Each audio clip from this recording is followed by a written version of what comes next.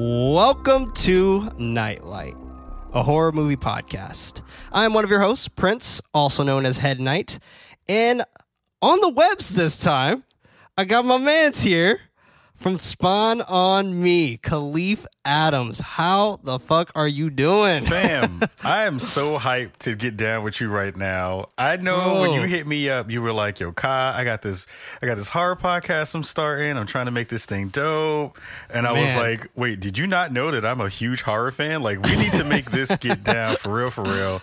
I'm truly blessed and honored to have to be here and rocking with you. Man, I'm blessed, man. I appreciate you coming on here, rocking with us. This is going to be a really good time. I wish my folks could have been here today to kind of rock with you too. My boy David and my boy Freddie. I mean, they're out there, but they actually had some other things that they need to take care of today. What? They leaving me? How y'all not going to come bro, through? How they going to leave you high and dry that, like that? All right. I was like, all right, bro. I'll see y'all. I'll take care of it then. Man, but I mean, thank you so much, man. I really, truly appreciate it. But let me go ahead and finish up this intro before people cancel me out.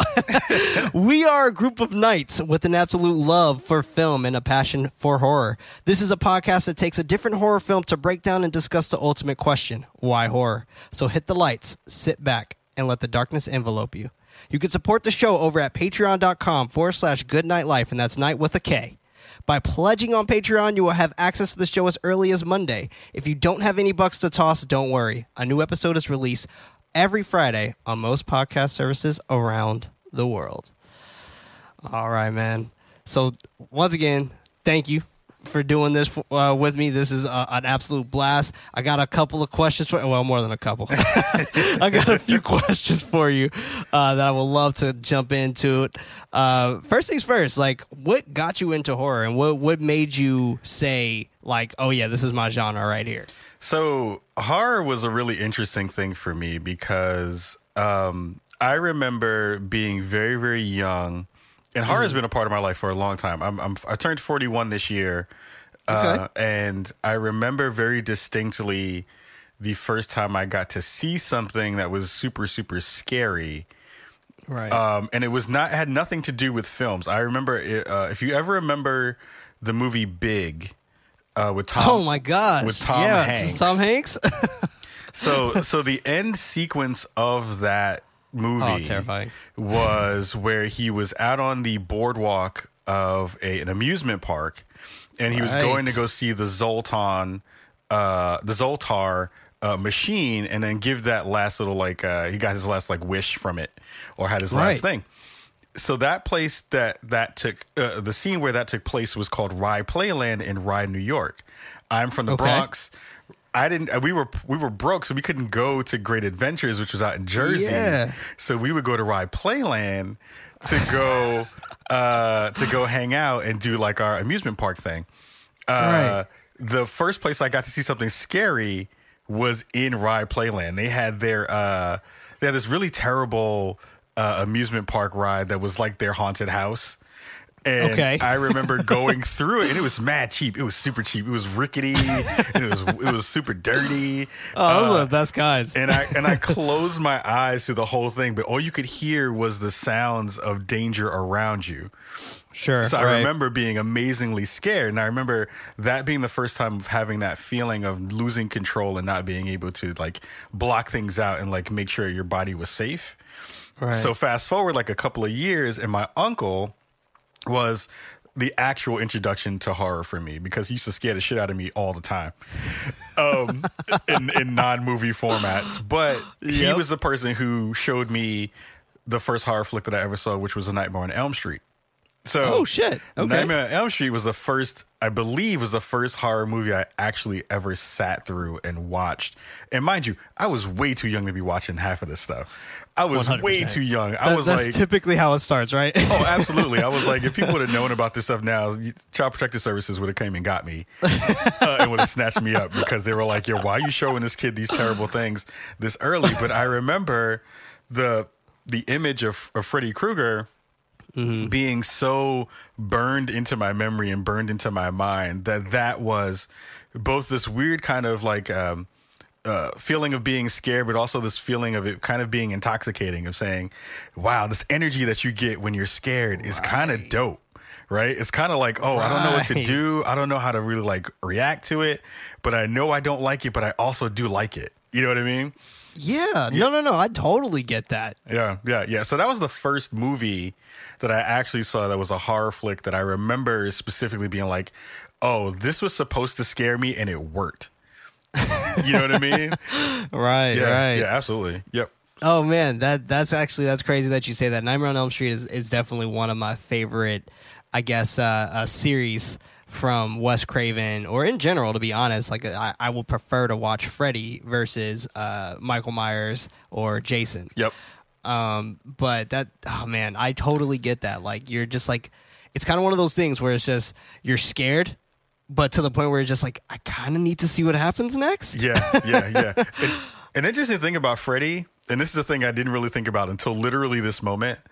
I remember thinking that Freddy was black back in the day. Sure. And the reason I believe that Freddy was black because he was cooler than all the other horror dudes. Like, he was so dope. Because that was the thing, is like I am exactly with you. Where like if there was somebody I would pick between Freddy, Jason, and Michael Myers, it was always Freddy because Freddy was kind of hip.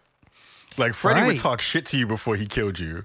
100%. You know what I mean? So I always kind of remembered. I was like, yo, Freddy had swag. You know what I mean? Like Freddy was kind of like the chill horror dude who used to fuck you up and kill you in your sleep. So yeah, I always kind of remembered him. I was like, yo, Freddy has to be black. And then I found out he wasn't black, and I was like, God damn it, he's not. Oh, God damn it. Yeah, see, it's interesting too that you say that, because I even thought the same thing. And when I saw like Spawn, for example, like that was kind of like a black version of Freddy Krueger for me, where he was all burnt up and he could actually talk. Yep. Like that was the best part about Freddy, is that he would talk. Like we didn't get another talking, I guess, villain or horror icon until probably Hellraiser or Child's Play. Yeah. But like Texas Chainsaw Massacre, like Leatherface never talked. He screamed. He screamed a lot, but he didn't really talk. Right. But it's that same kind of concept, right? That is so unique, that made Freddy Krueger very different and kind of lovable. Yeah. In a way. Like it's man, I mean, big ups to Freddy, and that's something I've been a huge advocate of, trying to get rebooted for years. Yeah. Years. Oh man. So I'm excited to see if that ever comes to fruition. But shout out to Robert Englund, man. Robert Englund was such an icon in this space, man. Oh my God. He brought so much to that character, and it was great to see him. So much personality. Yeah, just like embrace it and get into it and just like love his character in it. It was so good. Right. He became Freddy. Like Robert Englund became Freddy very early on, and the concept of seeing him even in like New Nightmare, which was the 6th installment, I think, you got to see Robert Englund, and then you got to see Freddy, and that was just such a dope meta experience, seeing Robert Englund playing Robert Englund and still getting terrorized by Freddy, which is also Robert Englund. I was like, he is so good. Like, people don't understand. Like, this motherfucker is the baddest, bro. Like, he's just too good. Yeah, man. I mean, I love all his work, and I would love to see him repress the role and just do like one last hurrah of Freddy Krueger. I would love to see it. I want to see Freddy doing his thing, getting his social security check because he's old. Doing his thing, talking to like somebody roll up on him and be like, "Okay, Boomer, I see you." Boomer Freddy would be real dope, actually. Oh, Boomer Freddy would be the best. Like, it's just like, I just like picture him just like with the fedora and like the Ray-Bans Wayfarers and just coming down the street, like not caring at all, not a care in the world. Oh man. But dope. So would you say that Nightmare on Elm Street is one of your favorite horror movies, or do you have like a more current one or even more of a latter one? I have a bunch of favorites. I think Give me your top 5. my top 5 would be let me see. What's the reverse order? Reverse that's a hard order. question. Yeah. Candyman. Well, let me do my top 5 because it's hard to rank them. I will say if there is a number one. No need to rank them. If there is a number one, it is the Creepshow series. If there's a number the new one series or the old one, Got it.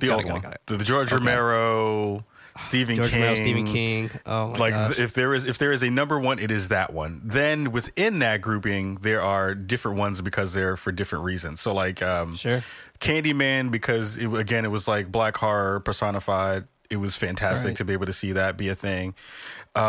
Child's Play, of course, was really good. I still randomly will say, Dewey Dim Dembella, give me the power. I beg of you, randomly in the street for some shit. Like I do that shit to my wife, and she's like, "Why are you saying this to me? Why are you trying to like take my soul and put it into the body of a small doll?"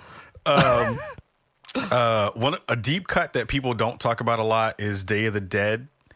Oh, because I'm 1968. Because wait, is it that one or is it the no, that's Night of the Living Dead. Excuse me. It's the 80s one. The 80s, yeah. Oh, is the 80s one the elevator scene? Yes, yes. The elevator scene was so good, and I was fairly young when I saw that, and it gave me my love for practical effects, which was a thing that people just really don't understand how amazing practical effects are. I'll tell you my Tom Savini story at some point.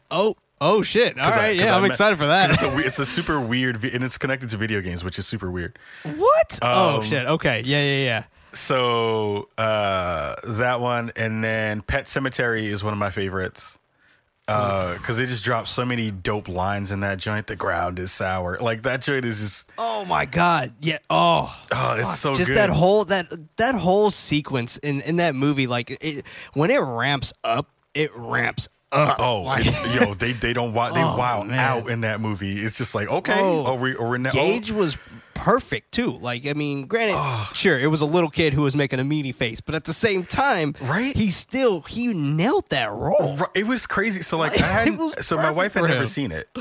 My wife is not a horror fan at all. She's like, she gets nightmares. Neither is mine. She gets nightmares really easy. So I was like, hey, we're high. Let's go look at Pet Cemetery, and maybe it'll make you chilled out because I don't want you to be freaked out. And that one scene at the end with Gage where he's like, no fair.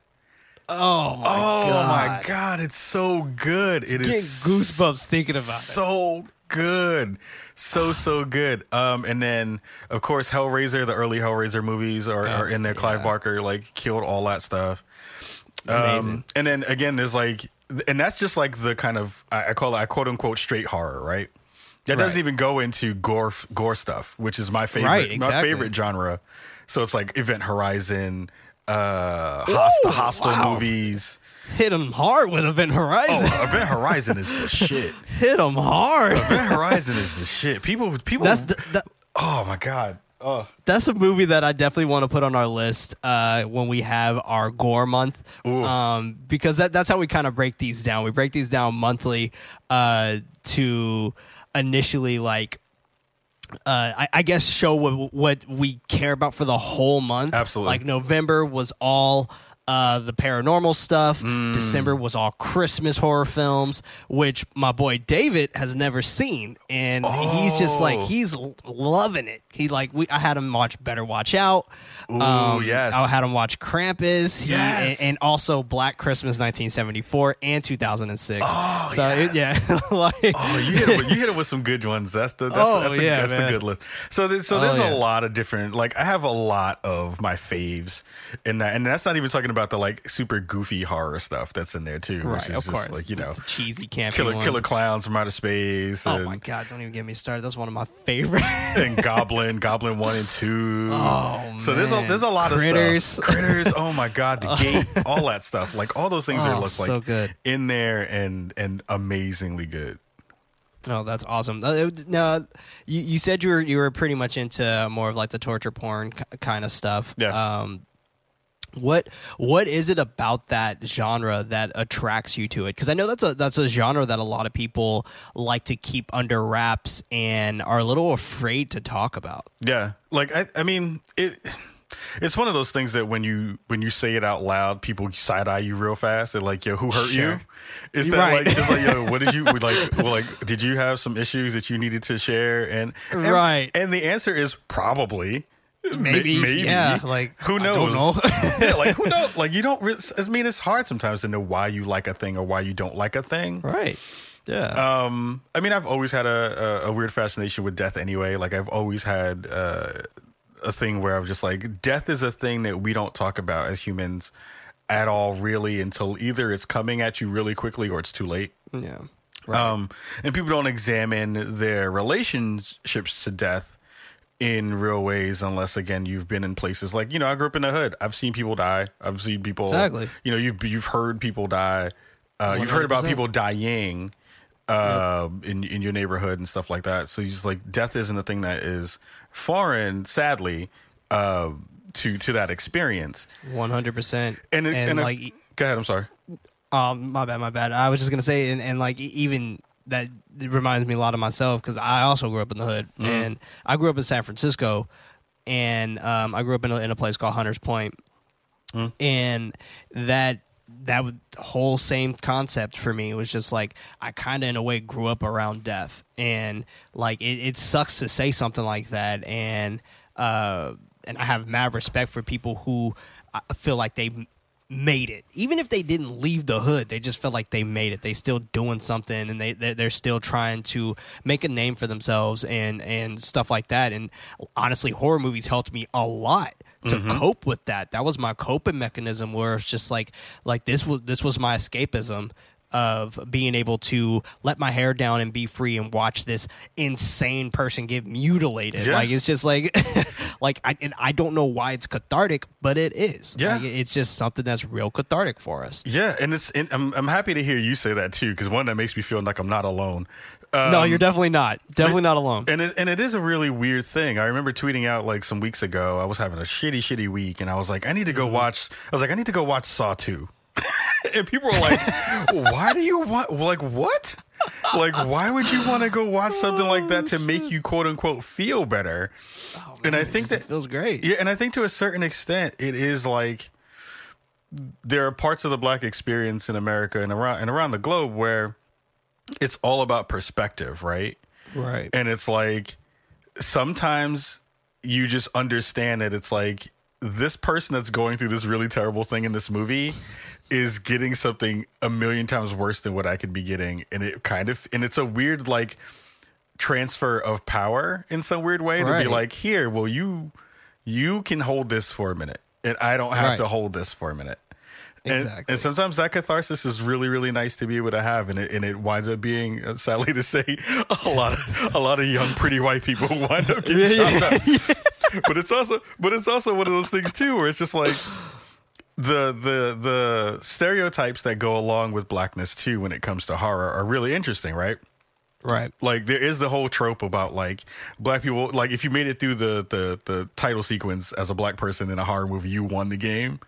Yeah. Right. So it's that trope, God. right? It's that trope, right? And then you have the other tropes that are like the young, pretty tall white girl will trip and fall, right?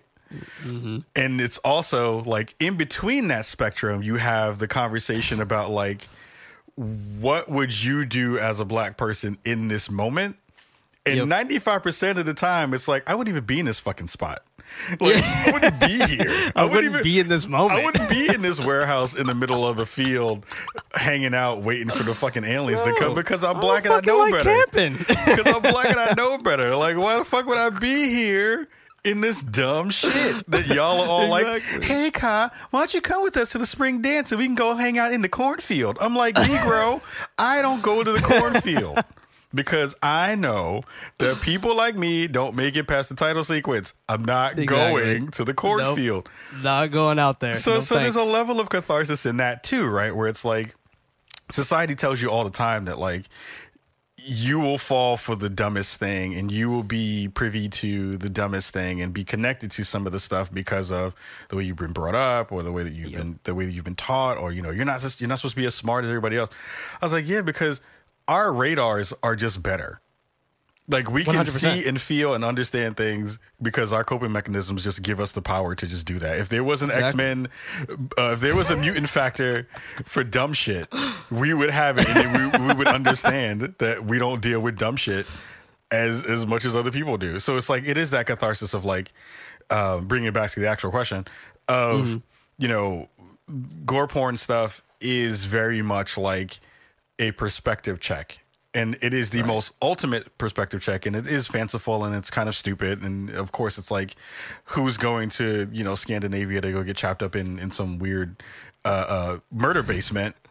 But it does give you that perspective to be like, yo, I would do that, and I know that that's a bad thing, and I understand that those people right now are going to get it worse than I could ever get it, and that's okay. So yeah, that is a part of that. Yeah. Yeah. No, I totally understand exactly where you're coming from, because I know, like, the torture porn face has never bothered me. It's definitely not one of my favorite ones to watch, but it's never bothered me. I can handle them just fine, and like I feel good when I watch them too. Like, I mean, it's just like, after I'm done watching one of them, I just feel like, man, I overcame that. Like, that was something I overcame. And watching Saw for the first time in 2004, like, that was nuts for me. That was the movie, but back when I was in high school, that was the movie that was just like, I dare you to watch Saw. Oh yeah. And I was like, bro, I watched that like 6 times over. Like, that's nothing for me. Give me another challenge. Here's my question for you: is, at this point, because we are horror aficionados, right? It's really hard to scare us now, right? Very. It's so hard. And I feel bad because you see stuff and you're just like, oh, this is nothing compared to Human Centipede 1 and 2. Exactly. You're like, oh, this is nothing. I've seen some shit late at night that you couldn't even believe. Like, so isn't it so much harder now to try to get over that hump, to get your actual, like, fix?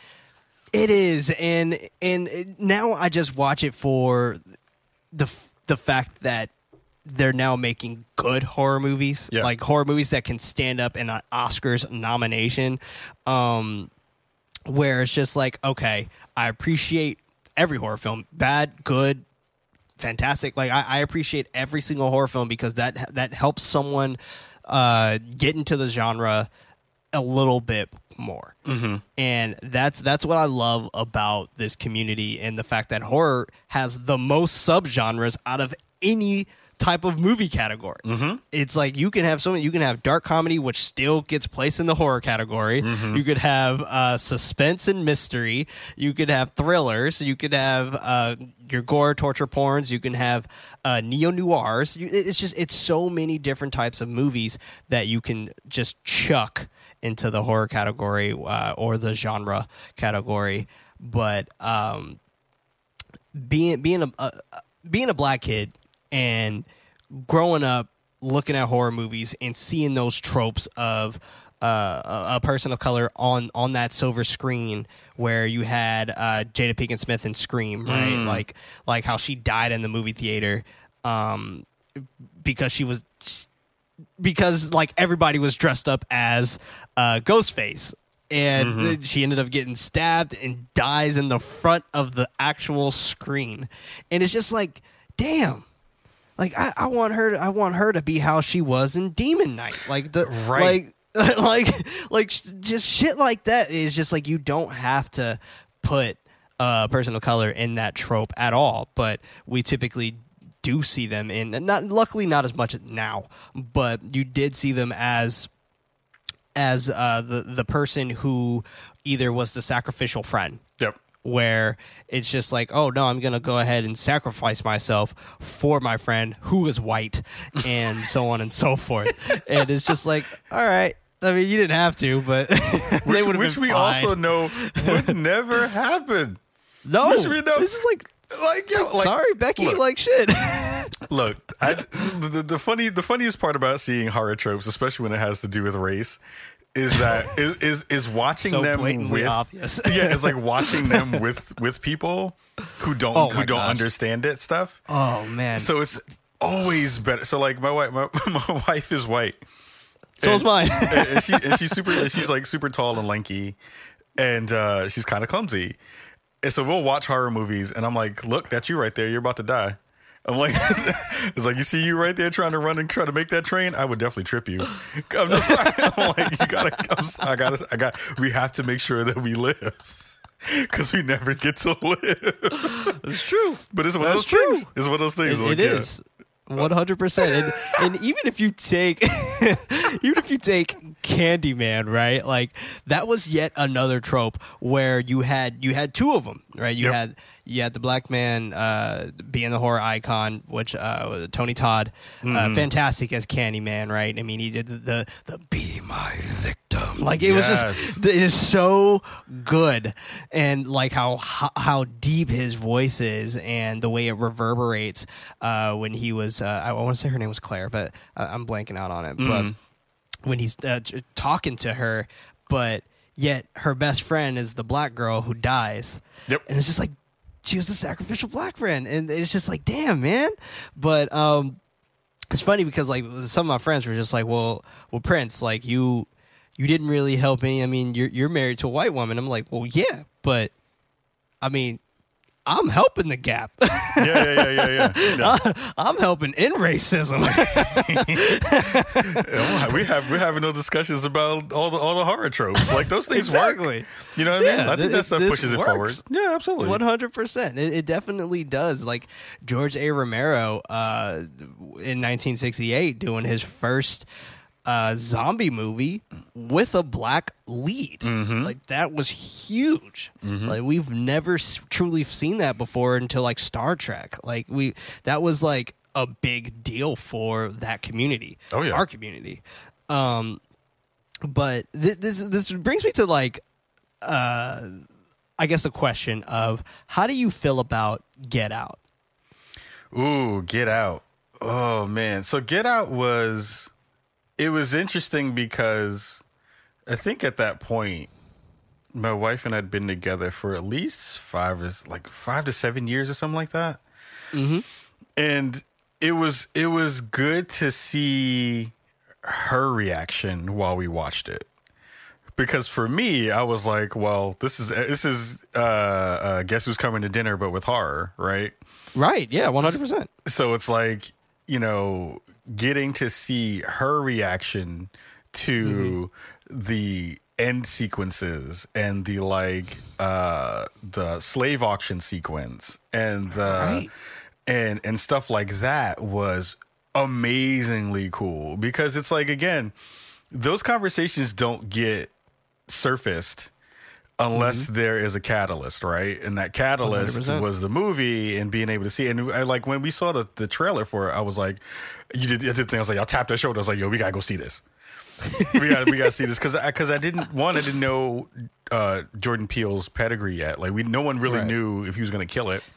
Right, yeah. I mean, it was his freshman film, right? Right, but the premise was something that every black person who's ever been in an interracial relationship... We've seen it before, right? Like or you just go to your white friend's house. And you know what I mean? Like, hey, we're going to go do homework. And you're like, yeah, you get this vibe as soon as you walk in the room of being like, oh, that's your friend. Oh, so it's like that kind of stuff. I mean, I feel like Get Out was so well done. Because it just mixed so many different things together, so many different ideas around interracial relationships and racism and police brutality and you know, black friendship, and like there's so many different versions of ideas that you could pluck from that and then make a whole other movie from.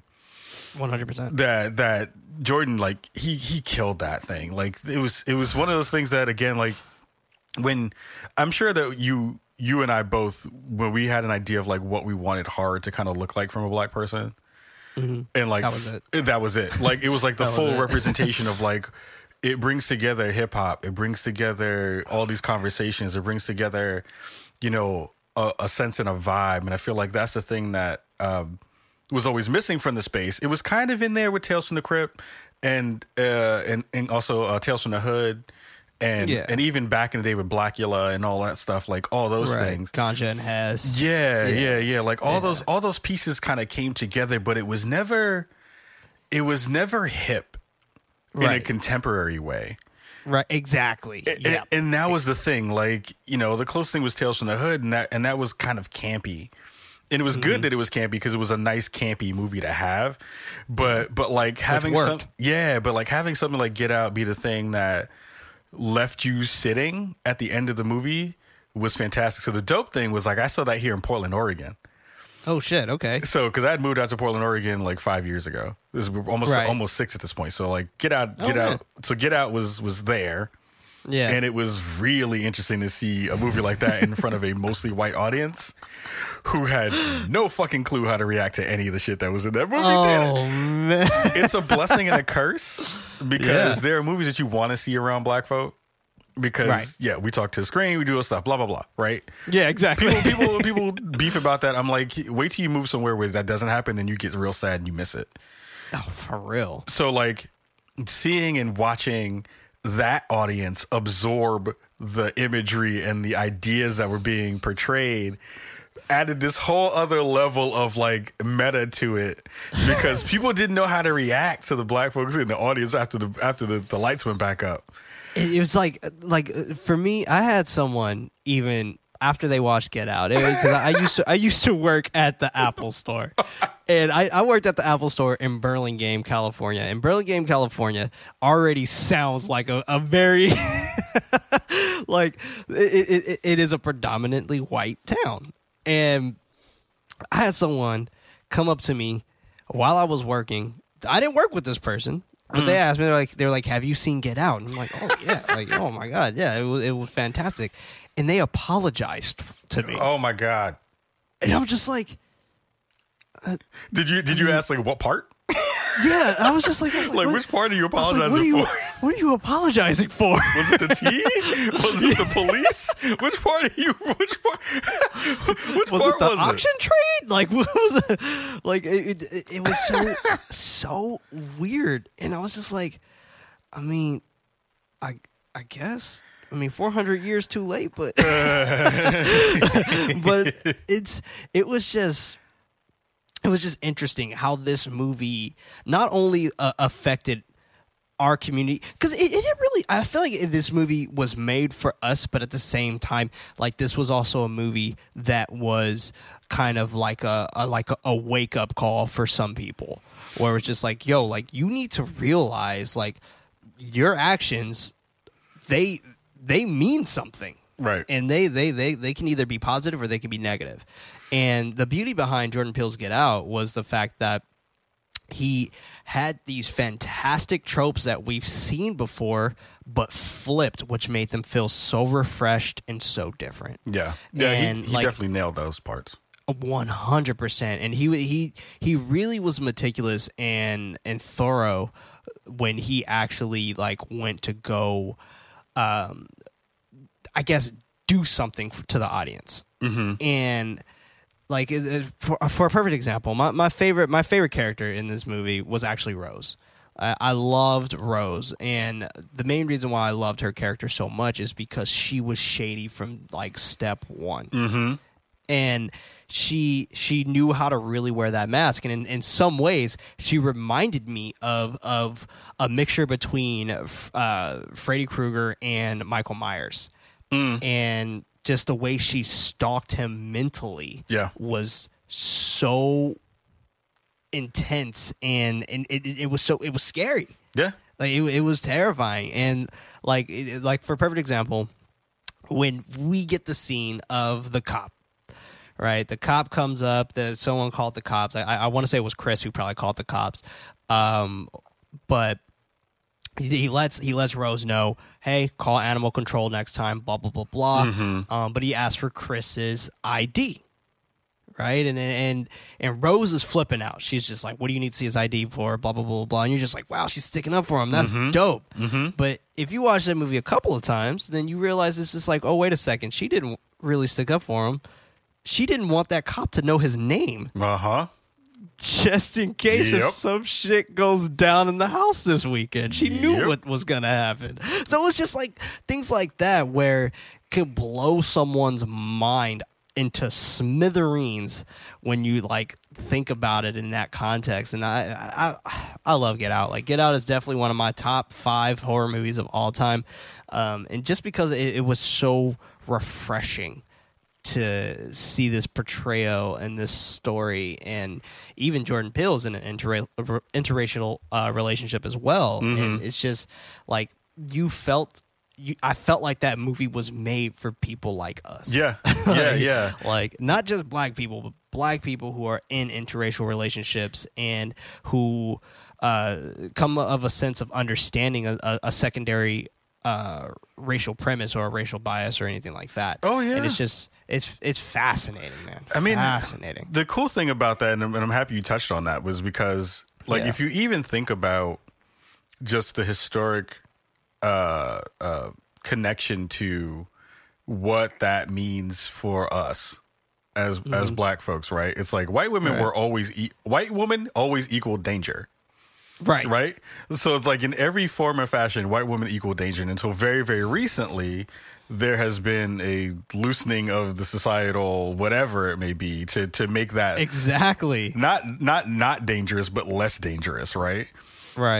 So it's one of those things of like Rose was the epitome of white woman danger in that movie. And it's funny because like thinking about all the things that I was taught when I was young, and for good and for bad reasons, were like, you know, my grandma had like the rule, and she was from the deep South, right? She moved up to the Bronx. She was like, yo, you can't bring a white girl home. She's like, she was like, you can, she can't use your comb. You can't bring her home. That was her line.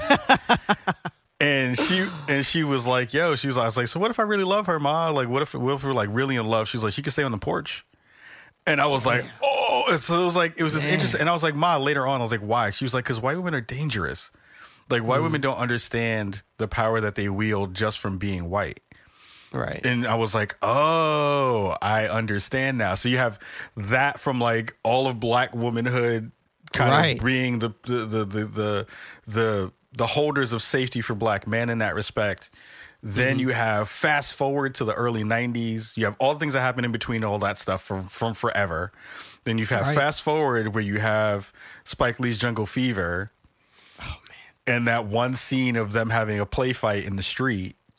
Oh, man, yeah. And then the cops rolling up and being like, roll up on them. Like, what is going on here, miss? And then you have forward. You have Get Out with not only those cop scenes, both in the middle and the end of the movie, but then like all the things that Rose is supposed to be are reflections of all those dangers that we have been taught about white women. Right. Being in relationships with them or being in proximity to them in any form or fashion. So it was like so many different layers to all those things that got kind of rolled up into that one very seminal movie, which was fantastic. Like I love Get Out, and it was so good to be able to it was good to feel validated at the end of that movie. That's a great way to put it. Which was a funny thing to feel. Because I don't know how you felt right after, but I kind of side-eyed my wife. I was like, yo, would you set me up like Rose set up homeboy? I feel like every black dude who was who's in an interracial relationship watching that movie had like a split second of side eye for their significant other. I was like, I don't know. You might get me cut up. Like, I don't know. But it was interesting to feel that feeling, and then have her also feel that feeling of being like, oh shit. Like, oh, this is what is this what it feels like? Right. So that was a really interesting moment in time for the interracial couples in the world. Yeah, no, that totally makes sense, because I had a few colleagues who've watched this movie, and honestly, every person that I've talked to really enjoys this movie. But having a few colleagues and friends watch this movie that are of a different race is fascinating to see their perspective, because granted, we see it a little differently. Like for example, I feel like Jordan Peele says it best in his interviews, where he says when a white person watches this movie, or a person of a different race watches this movie, it feels like a horror movie. Mm-hmm. But when a black person watches this movie, it feels like a documentary. Yes. Because some of them have lived through things like this and have felt this oppression and things like that. And it's super fascinating to see it run that way. And like I love when he explained it that way, because when I think of Get Out, like a lot of people think of it as kind of like what you said earlier, where it's just like, guess who's coming home for dinner or something like that, just a horror trope style. But I definitely pictured it as a possession movie. Mm-hmm. And most of these movies that you got, like with Roots and all that stuff growing up, like that, those were all possession movies to me. Yeah. Like, I mean, they couldn't be themselves. Yeah. And that was such, like, that was a beautiful way for him to put it. And even like what you said with your grandma and all this whole other stuff.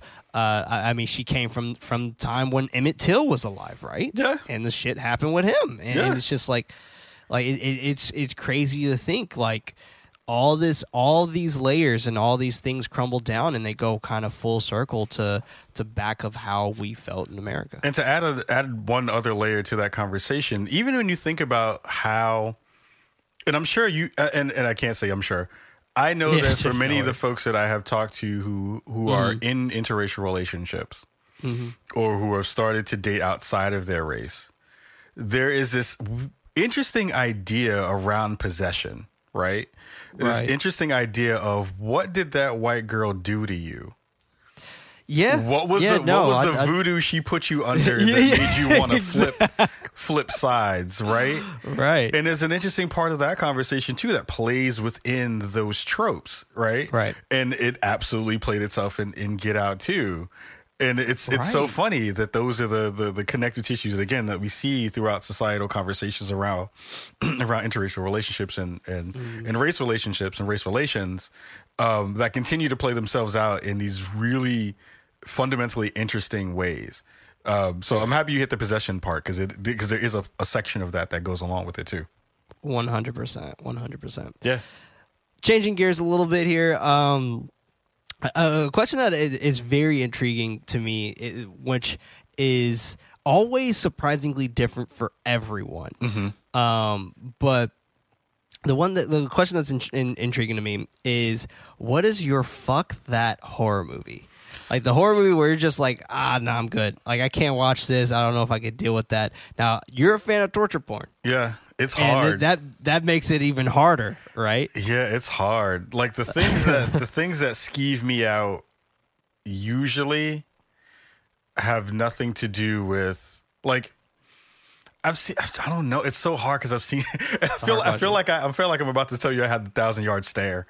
It's like I seen some shit, man. I seen some shit. Let me think, because that's really difficult. Like.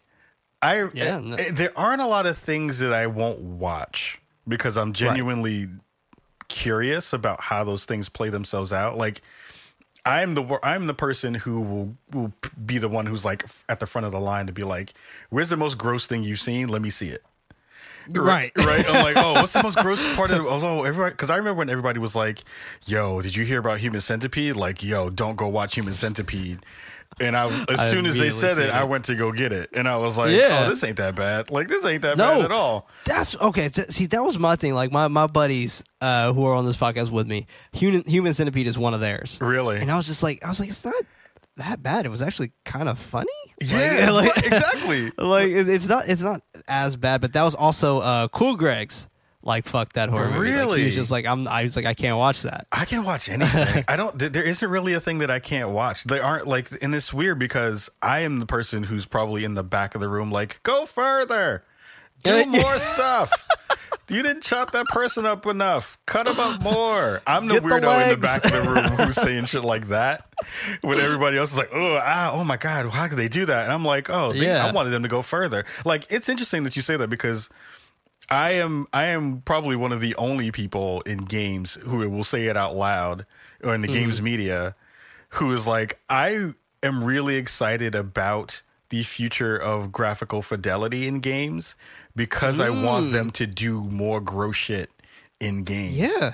Like I completely agree with that. I'm one of those weird people. So like when I'm looking at stuff like Mortal Kombat 11, yes, I want them to go further. Like people are like, this is gross. This is like over the top. I'm like, the technology we have now to do more.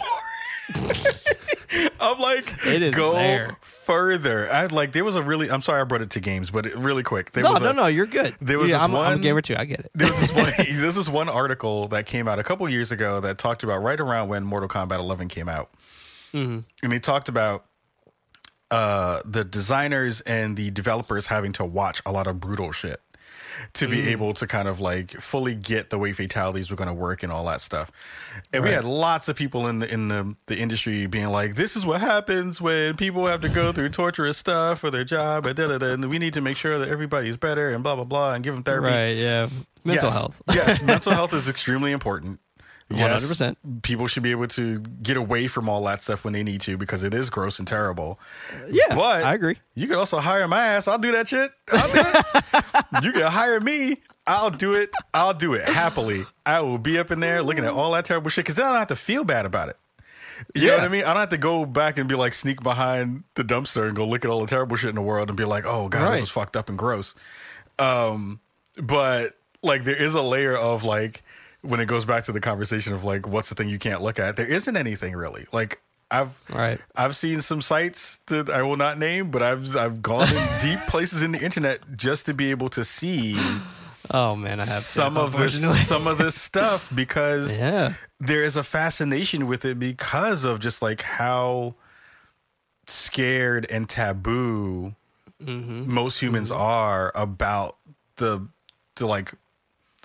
destruction of the human body, you know, and there's a weird, like, I don't know if that's the best way to place it, but that's kind of the crux of it. It's like, there is a part of all of this that just makes me think of like, yo, we're all bags of liquid walking around in this planet.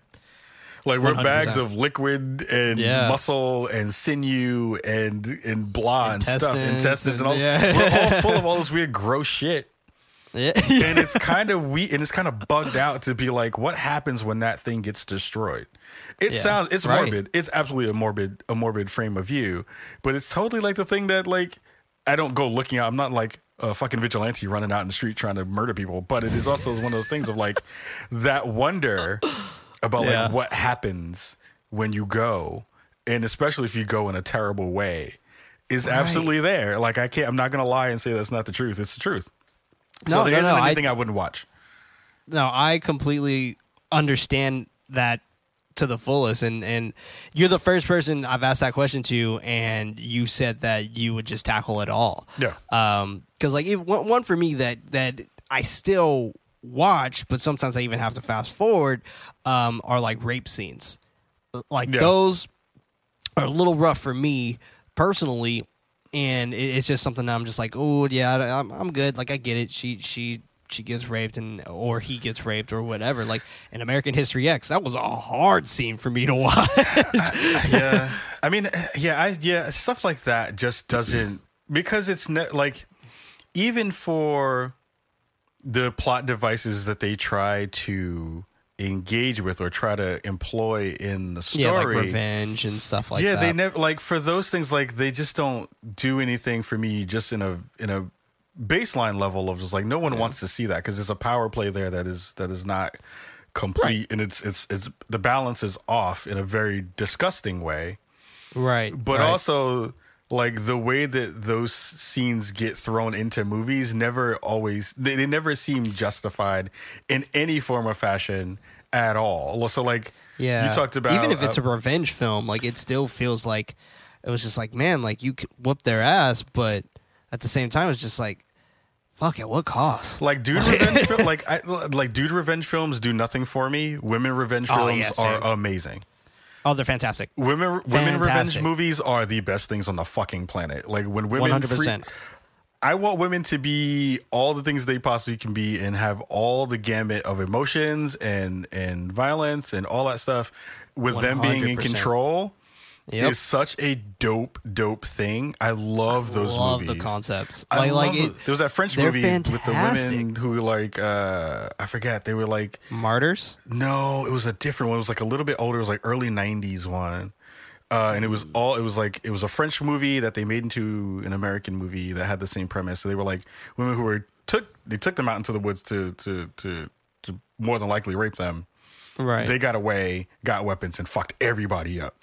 And I can't remember the name of it, but it was fantastic. Shit, was it I Spit on Your Grave? Yes, I Spit on Your Grave. Yeah. So like 100% stuff like that. Like I love movies like that because we see the way that society treats women, and we see how they always kind of make women powerless in all these movies, and to see that flipped in those ways especially. Right. And it's interesting because I know that there's a lot of conversation around. I'm sorry, I'm like rambling now. No, dude, no. This is what it's for. I'm going a million miles a second because I got hyped. But the thing I love about horror is that you hardly ever see women in control. Like, yes, there are huge swaths of horror that are all very tropey. Final girls, yeah, they're all very tropey and disempower women and disempower girls all the time. But there are also really dope parts of horror, especially that give women the ultimate power and make them super powerful in those places. Yeah. And those are the things that I love about horror, because it gives like women Hostel 2, right? Oh my gosh! Right? Like, and I tell people, like, what made me sort of in a way become a feminist are horror movies. Yeah, because like the way it works so well with a woman seeking revenge and all this other stuff. It works perfectly in those tropes for sure. And the one of the most important pieces behind it is the fact that it's the newer movie from Jennifer Kent. She's the one who made the Babadook, The Nightingale. Like, this is a movie I haven't seen yet. Me neither. And I want to say it's circling right now in Australia, but The Nightingale, I'm hearing, is just like people are leaving out of the theaters and all this other stuff, and it's crazy indie. But I remember the Babadook took almost 2 years to get here, so I'm just waiting patiently on The Nightingale. Like, oh shit, can't wait. I gotta write that down now because that's gonna be dope. Oh, bro, it's gonna be so good. But in the dopest part about it is that it's based in Australia, obviously. But it's based in Australia during like the 19th or 18th century, one of the two. And it's she's with this Aboriginal dude who is with her the whole time, and they're like opposites attract kind of style, where like she gets raped and her husband gets killed in front of her, and his people are constantly killed by these people, and she's white and he's Aboriginal, which is Australian black. And just the fact that like they're vibing off of each other and trying to help each other seek revenge together is such an interesting concept to me. And I've never seen this be done before. And I can't wait to get my hands on this, because it's just, I know this is going to be a really important, powerful movie for the horror community. Oh, that's going to be just dope. Like, it's called The Nightingale, and I can't wait to see that. But I love stuff like that. Yeah. Like, I love when horror movies take like an interesting take of something that we're not used to. Like, for example, like one of my favorite types of horror films are inanimate objects killing you. I love that shit. Like, I love that shit. Like, I love Christine. I love Rubber. I love Maximum Overdrive. I love all that type of stuff. And Christine. It's so my stupid, but it's so good. And like, I'm just like, man, if you could make a car scary, come on, like you could do anything. Christine, Christine, so good. Oh my God, Christine is such a classic movie. Right? Anytime the fucking radio would go on, people would lose their shit. You knew what was happening. And you next. knew somebody was about to get it. And I was like, yo, somebody's about to get it right now. Oh my gosh. So like that is definitely one of my peaks right there. But there's a movie coming out in I want to say semi soon, maybe 2020. But by the way, we're recording this episode early, everybody, so bear with me. If anything comes out when we've already talked about this, like, just know we recorded this about a month prior to release. But anyway, it's called In Fabrics, and this is about a killer dress. What? And I cannot wait to watch this movie. Wait, what? in fabrics. Oh my god! And it looks so intense, and it's a British movie. And I'm so excited for this movie, and I want to say A24 did this. Yo, it's an A24 joint. It's an A24 Oh, joint. see, we got to talk about A24 joints. Oh, there's so 100%. much. But here's the thing. I just looked at the screen. Oh, you looking up the poster? I looked it up. Oh, wow. Like I mean, that's a thing too, interesting concept, right? Like interesting concept, but also like the thing that doesn't really happen in a lot of other movies either is box art. Like I guess what's the best way to put it, right? It's like key art? The key art, right? Mm-hmm. And horror movies in such a fantastic way. Perfect. Are like key art is such a huge part of what makes horror so dope. Right. It's like going into the aisles back when we had Blockbusters and Hollywood videos and all that type of stuff. You're like okay, this joint has a skull with two snakes coming out the eyeballs, and then this joint, I gotta watch this. Yeah. Mm-hmm. Like, man, like that was my kind of introduction into horror films, was the fact that I would just walk down the aisle and I would just choose with my big brother. Like, I would just be like let's choose the craziest looking case we can find, or the most interesting looking case. Like, there was the one, I'm blanking out on the name, but she had her hair braided into a noose, and she had the knife behind her back, and she was like she was at a picnic or something. Yeah. And I want to say it was April Fool's Day, and it was just a campy slasher film, but it was just such an interesting key art where I was just like, gotta watch this. Yep. Like, I gotta watch this. Yep. Like, and I'm so happy that horror movies still keep that up with just the interesting posters and like things that just make you be like, that's interesting. I wonder what this is actually It's the reason about. why I need like the quote unquote man cave. I need my room. I feel you. Because I would just fill that with such terrible, ridiculous, awful shit on my walls. 100%. Oh my God, it would be so good. People would be like, yo, Ka has a problem. What is wrong with this Ka, dude? we need you.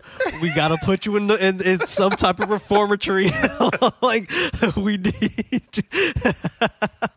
And that's the beauty behind our horror community that makes it so interesting and niche, and like especially for me personally, where I've always felt like I was alone in horror movies. Like, always. Even to this day, I still feel kind of alone, even though I'm meeting more people because of it. Yeah. Like, it's just crazy to feel where I'm just like, I do feel slightly alone by this, and a little left out, because like I'll defend a horror movie immediately in like an Oscar nom or something like that. Like, and even if it's a bad horror movie, if it gets nominated, I'm defending it. Like, yeah. Like Hereditary for me was the biggest snub of 2018 ever. Yep. Like, that was the biggest snub where I was just like, nope, that 100% should have won any award it was up against, and it wasn't even nominated. And I'm like, okay, we'll see if Midsommar is. But you know, Midsummer's not going to get any love. Hell no, Midsommar. Midsummer will win. If Midsommar wins anything, it will be for cinematography, but it will not win any. Because you're right. Like, or set or like set. Yeah, like set like or costume set design or something like that. Yeah. Which is what usually horror movies get thrown at instead of like best movie kind of stuff. But like, man, Midsommar, man. Let's talk about A24 a little bit. Like, like A24 they're doing some crazy shit right now.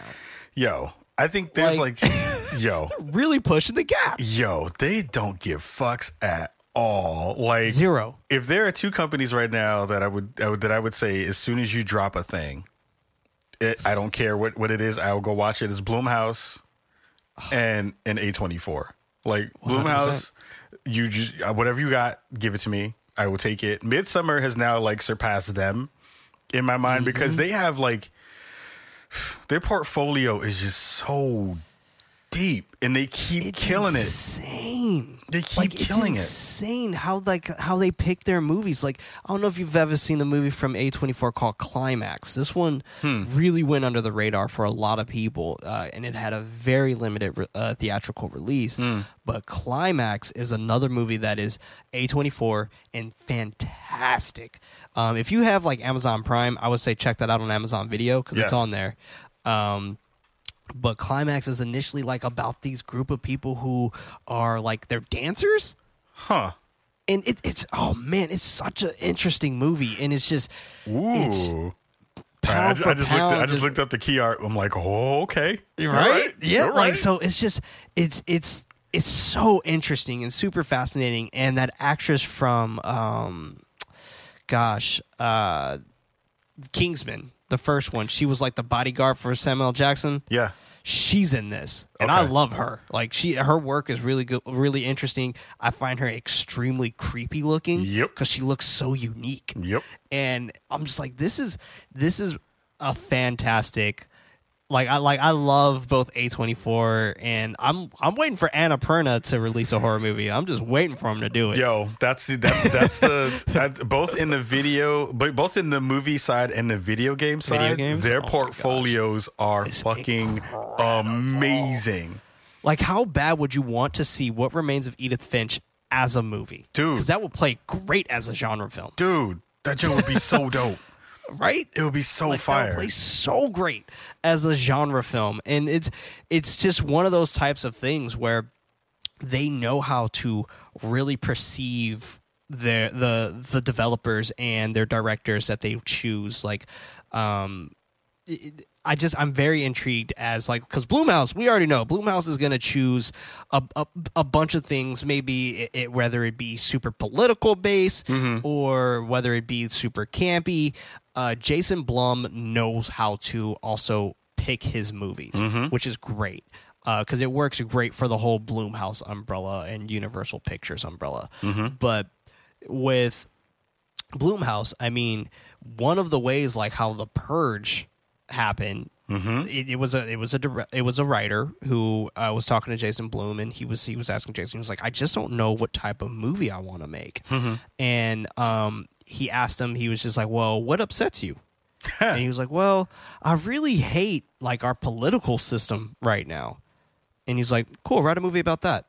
That's how The Purge was born. And it was just like, what the fuck? Like, this is great. Like, you taking the things that you hate and you turn it into a movie. And it's fantastic. And that's what every horror movie pretty much is. Like, Wes Craven hated having nightmares. But all of his movies are from his nightmares. Yeah. Like, it's just, oh my gosh, it's genius. Yeah. Just the way it works and the way it moves. I love it. Yeah, they have like a ridiculous portfolio. Like, is Midsommar out yet? Did Midsommar come out in like Blu-ray or something like that yet? Because Midsommar's out. The director's cut is fantastic. I need that. It's an extra 30 to 45 minutes of footage, and it's copying it now. Because that's the thing is like I remember leaving the theater and like. I'm a critic in very, very staunch ways. Like, it takes a lot to excite me because of not just in horror, but in most things, period. I'm very hard to win over. Right. And when I'm hyped for a thing and it hits, I'm like above the clouds when it comes to stuff like that. And I left Midsommar, and everybody left Midsommar really quiet in the theater that I was in. And I was doing the black clap hand shit. I was like, yo, this shit is the fucking joint. Yo, how is everybody right now super quiet right now? Because this shit is fire, and y'all are not understanding how fire this just was. And y'all are wilding out by being so quiet right now. Seriously? I don't understand you humans. What's wrong with you? Oh, man. And I need to go I was the exact same way, bro. I was the exact same way with Midsommar. I've seen it twice in theaters, and I've seen it twice out of theaters. And it's just a movie that I have such a huge respect for, and especially with Ari Aster. Like, I feel like this man is an absolute genius, and I don't know if you're subscribed to like Fango or Fangoria. Fangoria, I want to say issue July. I want to say that was it. in the Fango issue, we had Jordan Peele and Ari Aster interviewing each other. Oh my God. And the conversation those two had about Midsommar, Us, Get Out, Hereditary was absolutely perfect. And it was just the most endearing conversation from these two, in my eyes, future horror icons. Because I would say I want to see a few more movies from these two in order for me to put them in the ranks of George A. Romero and Wes Craven and John Carpenter and Tobe Hooper, David Lynch. But I do see Ari Aster going more towards the route of David Lynch and Guillermo del Toro and stuff like that, with like things like Chronos, Crimson Peak, Mulholland Drive, Twin Peaks, so on and so forth. Because there's something so romantic about how Midsommar captivates the audience from start to finish. Yeah. And I know a lot of people who didn't like that movie. Yeah. And I understand. I can understand why. Yeah, I can definitely understand why. I mean, people get mad at me because I wasn't a fan. I wasn't a huge fan of Us. I wasn't either. I thought Us was okay. I thought it was fine. I thought it was alright, but it's one of those things of like, if you like, and it's weird because in the horror genre you have to have both. You have to have to enjoy it. I feel like you have to have a level of curiosity. Mm-hmm. You also have to have a huge level of suspension of disbelief. 100%. Which is hard. If you're like a super analytical person, like being analytical and having suspension of disbelief, fight all the time. It is like 100%. a WWE wrestling match all the time in your brain. You're just like, all right, I know that shit didn't make any sense, but I gotta say fuck it and keep going. Yeah. And Us was a lot of that. 100%. Us was a symbolic movie. Us was a symbolic movie, and it didn't hit the way I hoped it did. Same. But Midsommar, because I was talking to somebody who also is really loves movies, and I hadn't seen Hereditary or Midsommar yet. So he was like, I was like, so which one do I watch first? And he was like, don't watch Hereditary first. He was like, watch Midsommar first, and then watch Hereditary, because he said he felt like that movie was better than Hereditary. I didn't listen to him. I watched Hereditary, and then I watched Midsommar. Okay, good, because I was just like, I don't know, man. Hereditary, it's like strong, and movie. I loved and I liked Hereditary a lot, but I loved Midsommar. Yeah, because it does this thing that most horror movies don't do, and they shot it all in the daytime. Oh my God! And having scary shit happen to you in the daytime is infinitely worse than having crazy shit happen to you at the night. In the nighttime. 100%. And it's the reason why I love it so much. I'm sorry. Go ahead. No, I was saying it's the reason why I love Midsommar so much, is because they did everything and they don't hide it. 100%. Fucking awesome, which is so dope. It's great. Now, you've only seen Midsommar once, right? I've only seen it once, yes. Okay. When you watch it again, yes, look in the background. Yes. Because the trees have faces. What? Oh, wait. Okay, wait. So this is like, okay, wait.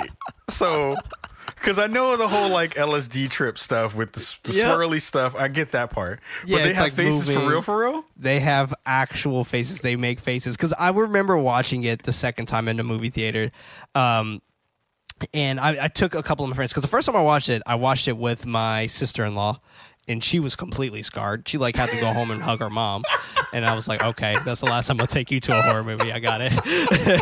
And then the second time I watched it with my buddies at midnight. And it was me, my buddy Ryan, who was on the Good Night podcast with me, and my buddy Ron and his girlfriend.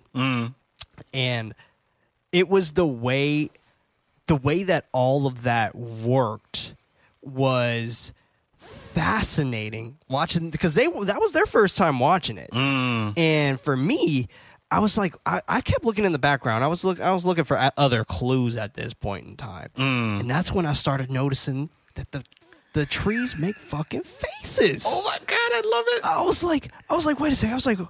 I tripped down and I looked. I was like, hold on. Like, that looks like oh shit, that's the face of the sister that died in the early.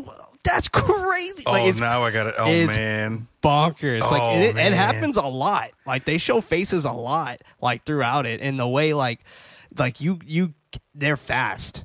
Like the way you catch a glimpse and you're just like, whoa, that was trippy. I had to look it up just to make sure I wasn't tripping. That's dope. No, it's real. It's That's real. but that's the stuff I love, faces. right? Is like I love that stuff. another part of horror that I feel is so special that a lot of other genres don't do is like the gift of scare. Yes. Which is so amazing. So like you just shared that one thing with me. That was the gift of scare. Right. Like I didn't 100%. know that was a part of what was in the movie. And now I get to go back for it because I wanted to see it anyway. But now it gives me another thing to look for. Yes. That I'm just going to be like, oh shit, that was dope. Like that was cool. Like Right? the gift of scare is a thing that doesn't really happen in action movies, doesn't happen really in comedies, doesn't happen in any of that. Doesn't really happen in drama. Like, but the gift of scare in horror is like, it's like let me wrap this thing up really pretty for you. And I'm going to give it to you and then tell me when it fucked you up later on. Yes. It's so good. Man. It's so good. It's so good. Good. This genre is a genre that definitely deserves a lot more respect. Yeah. But on top of it all, it's the only genre I know that is actually taking a concept and mind bending it to the point where it either scares you or you get a message out of it. Mm-hmm. Like, and I absolutely love that feeling. I'm not too sure if you've seen like the ones that are like borderline snuff films and stuff like that, like Cannibal Holocaust and a Siberian film.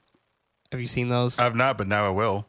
Okay, so Cannibal Holocaust is from the 70s. You'll thoroughly enjoy that. That one's been banned a few times. I think you can find it fairly easy now. Yeah. But a Serbian film, if you can find it, I would say find it. But the one that I feel like will really sit with you, since you're from New York, the Poughkeepsie tapes. Ooh. Mm-hmm. Wait, that sounds familiar.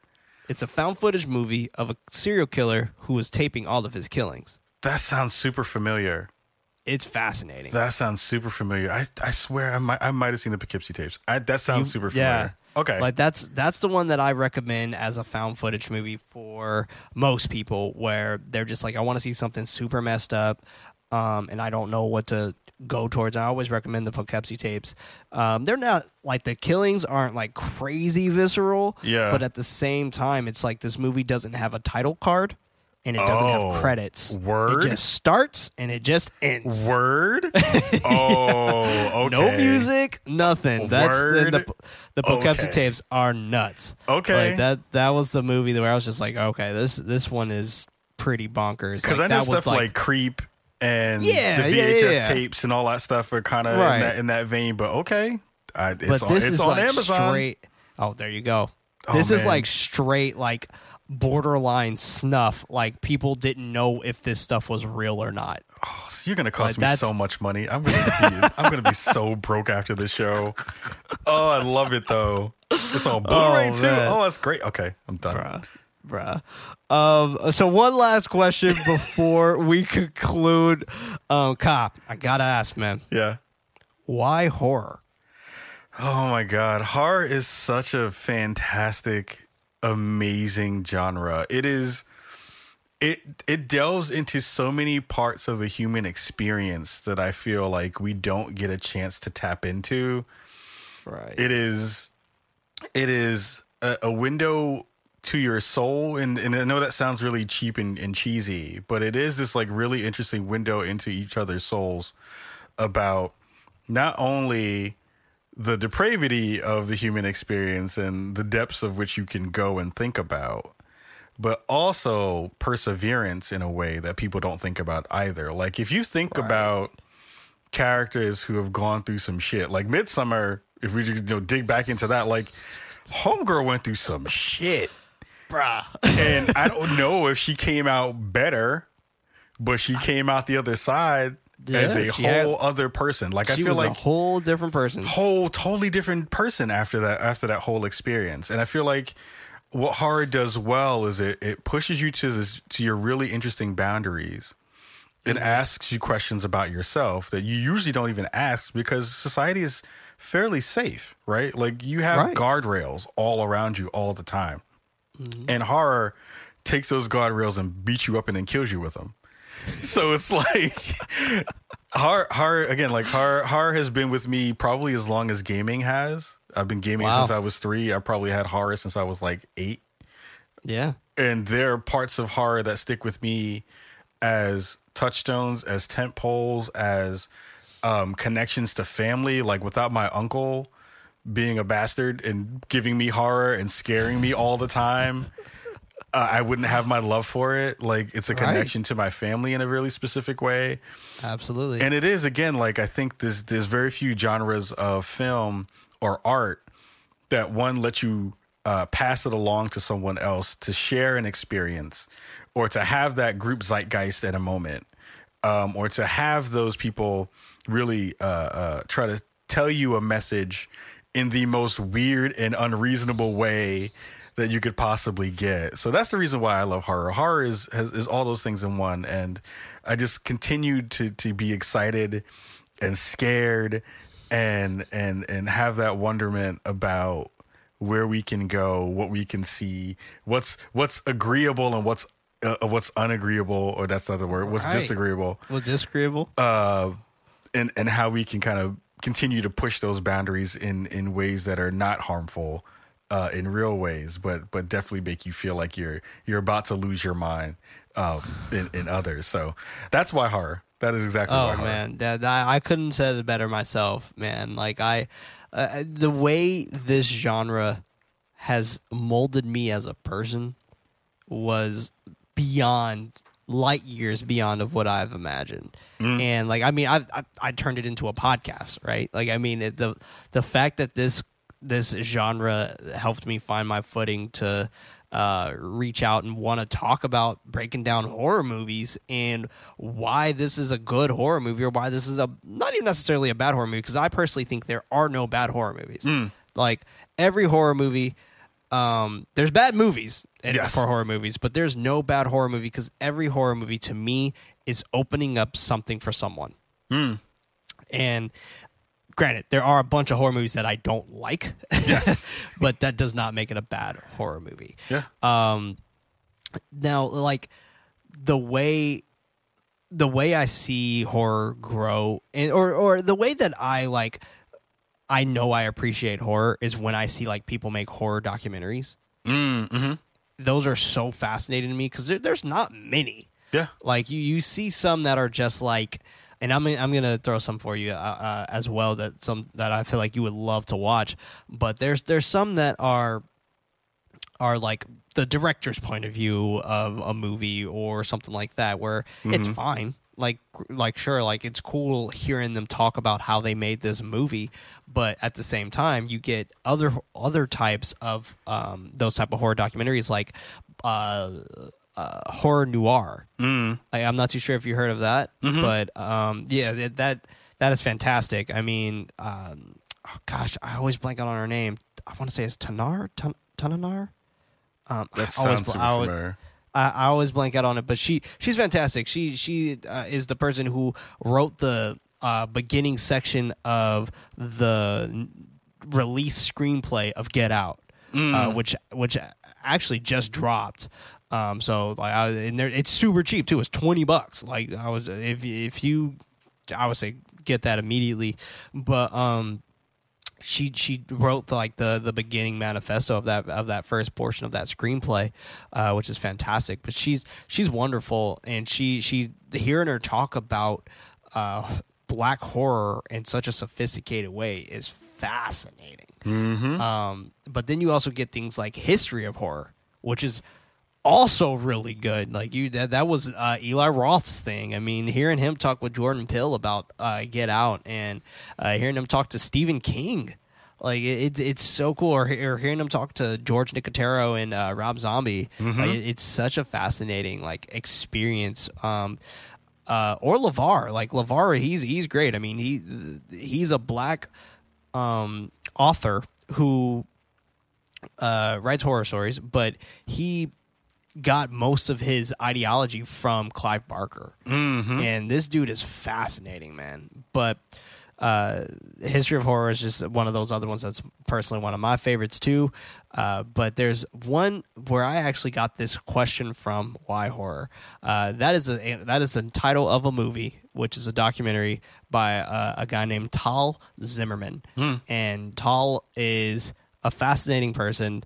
And I hope to get him on this podcast one day, because that's the ultimate question I want to ask him. Even though this was his question that he came up with, but that's initially one of those ones that I would say definitely check out, because he goes very deep as to why his mom was afraid of Dario Argento films and stuff like that, or Giallo films in general. Like the type of those movies are absolutely fascinating.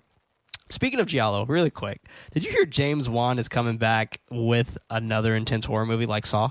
Really? Bruh. Please. Please. Bruh. Please. Oh, my God. Jigsaw, again, is like one of my top 4. Oh, hands like down. top 4 like horror villains. Like Jigsaw is up there because I like smart. I like smart horror. Yeah, where you kill yourself. No, like I was like Jigsaw never killed anybody. No, it was like Jigsaw has never killed anyone. Count. He kills no one. They all kill themselves. 100%, and it's amazing. So that's dope to hear that they're gonna possibly dig back into that bag. I love that he's going back in there. He said his is going to be more of a Giallo style type of horror movie, so more of like a Suspiria or Don't Torture a Duckling. Those are more Italian slasher horrors. Even though Suspiria is not a slasher, but still.